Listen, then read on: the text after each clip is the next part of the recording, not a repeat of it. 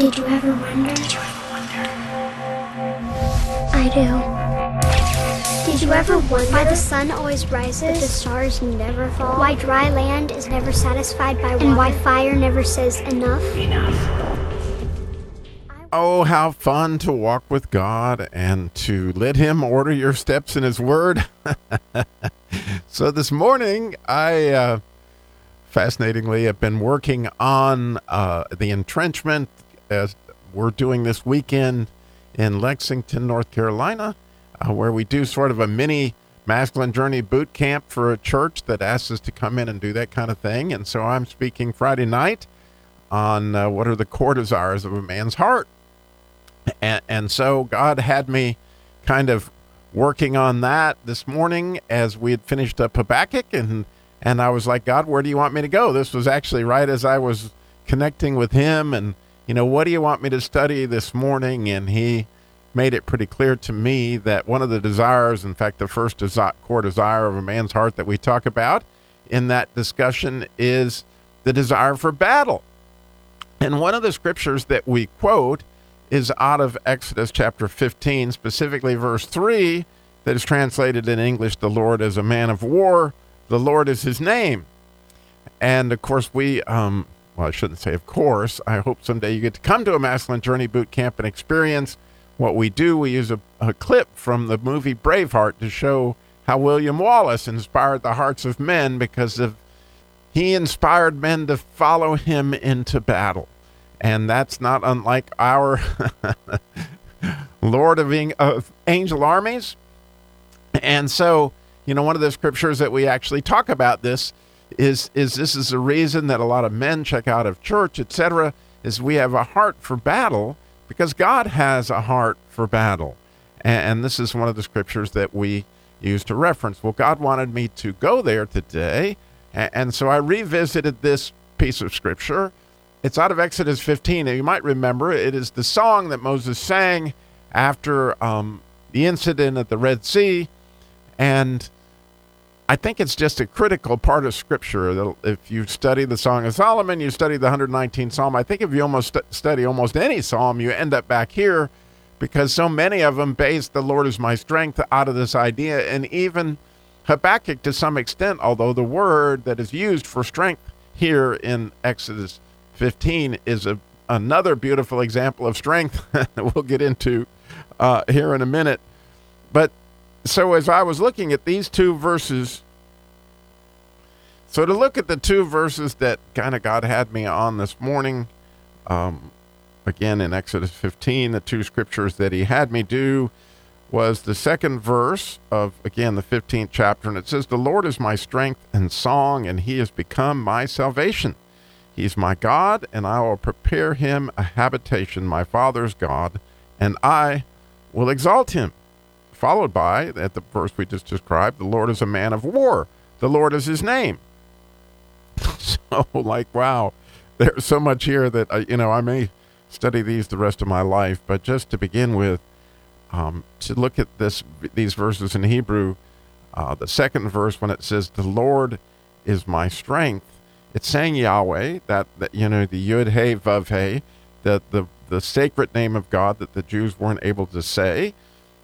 And when it says it's his strength, it's a different strength than Habakkuk uses at the end of the chapter that we just got finished talking about. This particular strength is an ayin and a zayin. Okay, that's kind of rhymes, interestingly. But the ayin is saying that you're yoked to something or that you have the vision of something.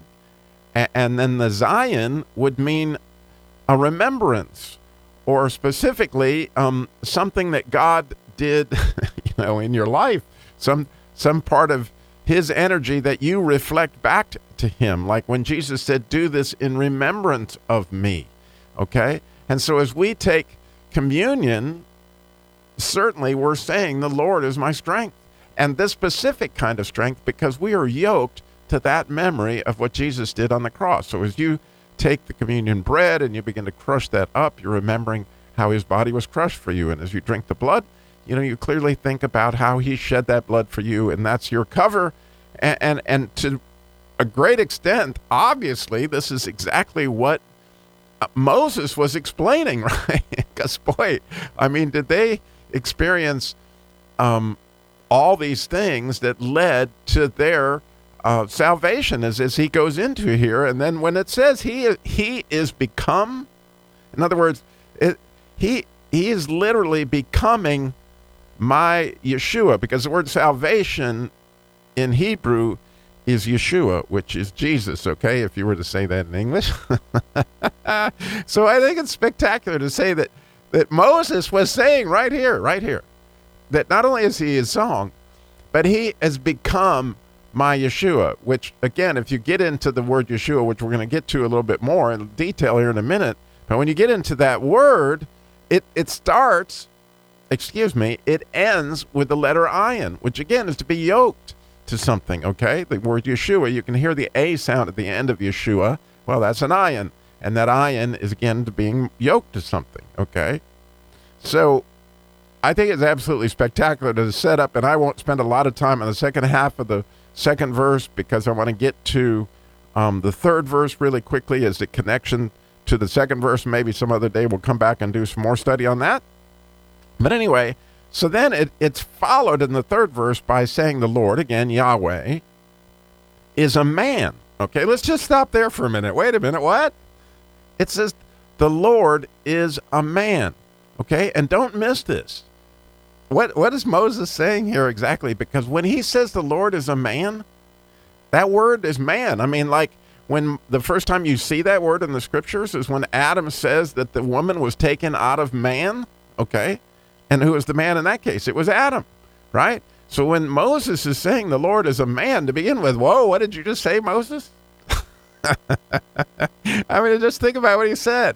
And then of war. Okay, and which is the actually focal point of what the Holy Spirit wanted me to see in this verse. That word war is really fascinating on all sorts of levels. Okay, to begin with, it begins with a mem. Okay, and the letter mem, as you may know, is the middle of the Hebrew alphabet. It is the first letter in the word Messiah, the anointed one. It generally means water. Okay, and so what did Moses just experience? A whole lot of water that just killed the Egyptian army, okay? And when you think about it, the God's expression, Yahweh, is a Yud Hey, the light of expression, okay? That just the word Yah is the light of expression. So God spoke, and the sea split. That's the water. And then he spoke again, and obviously it consumed the Egyptians, but not the Jews, right? Or the Israelis in the case. But it says with that word war, it starts with a mem, and then it says lahem, okay? And the reason that sounds familiar to you is because you know the word Bethlehem, house of bread. Well, lahem is bread. And so here is the idea of water that devours, okay? You just think about this a minute. Like, what? The Lord is a man of water that devours. I mean, the implications of all that and the idea of the Red Sea and the blood and whatever, they say this, I'll say it again, you can cut the Bible anywhere and it bleeds red, okay? And I don't know about you, but it just stops me dead in my tracks to think Moses is describing, and again, he's using a common word for battle, but he starts it with a mem to make emphasis on the idea of battle, because lahem is battle, because it's the idea of consuming your enemy, okay? Which, by the way, when we get into the wedding supper of the Lamb, what are we going to do? We be eating, okay? I mean, read it. That's what's going to happen. And we're going to consume our enemies, because that is the heart that God gave you. And again, our battle isn't against flesh and blood. Our battle is against spiritual forces. And so the idea of consuming these spiritual forces is really a fascinating idea, okay? I'm just giving you the Hebrew and something to consider today as you go about thinking through what I just said. And I can't help but note that then it says the Lord is his name.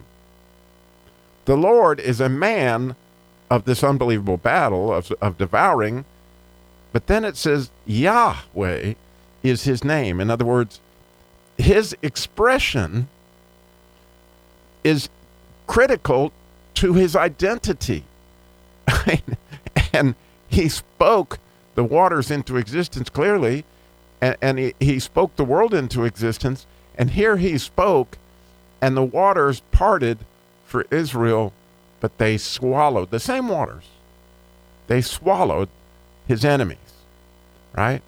And thus is the picture of the largest baptism that, of course, ever took place.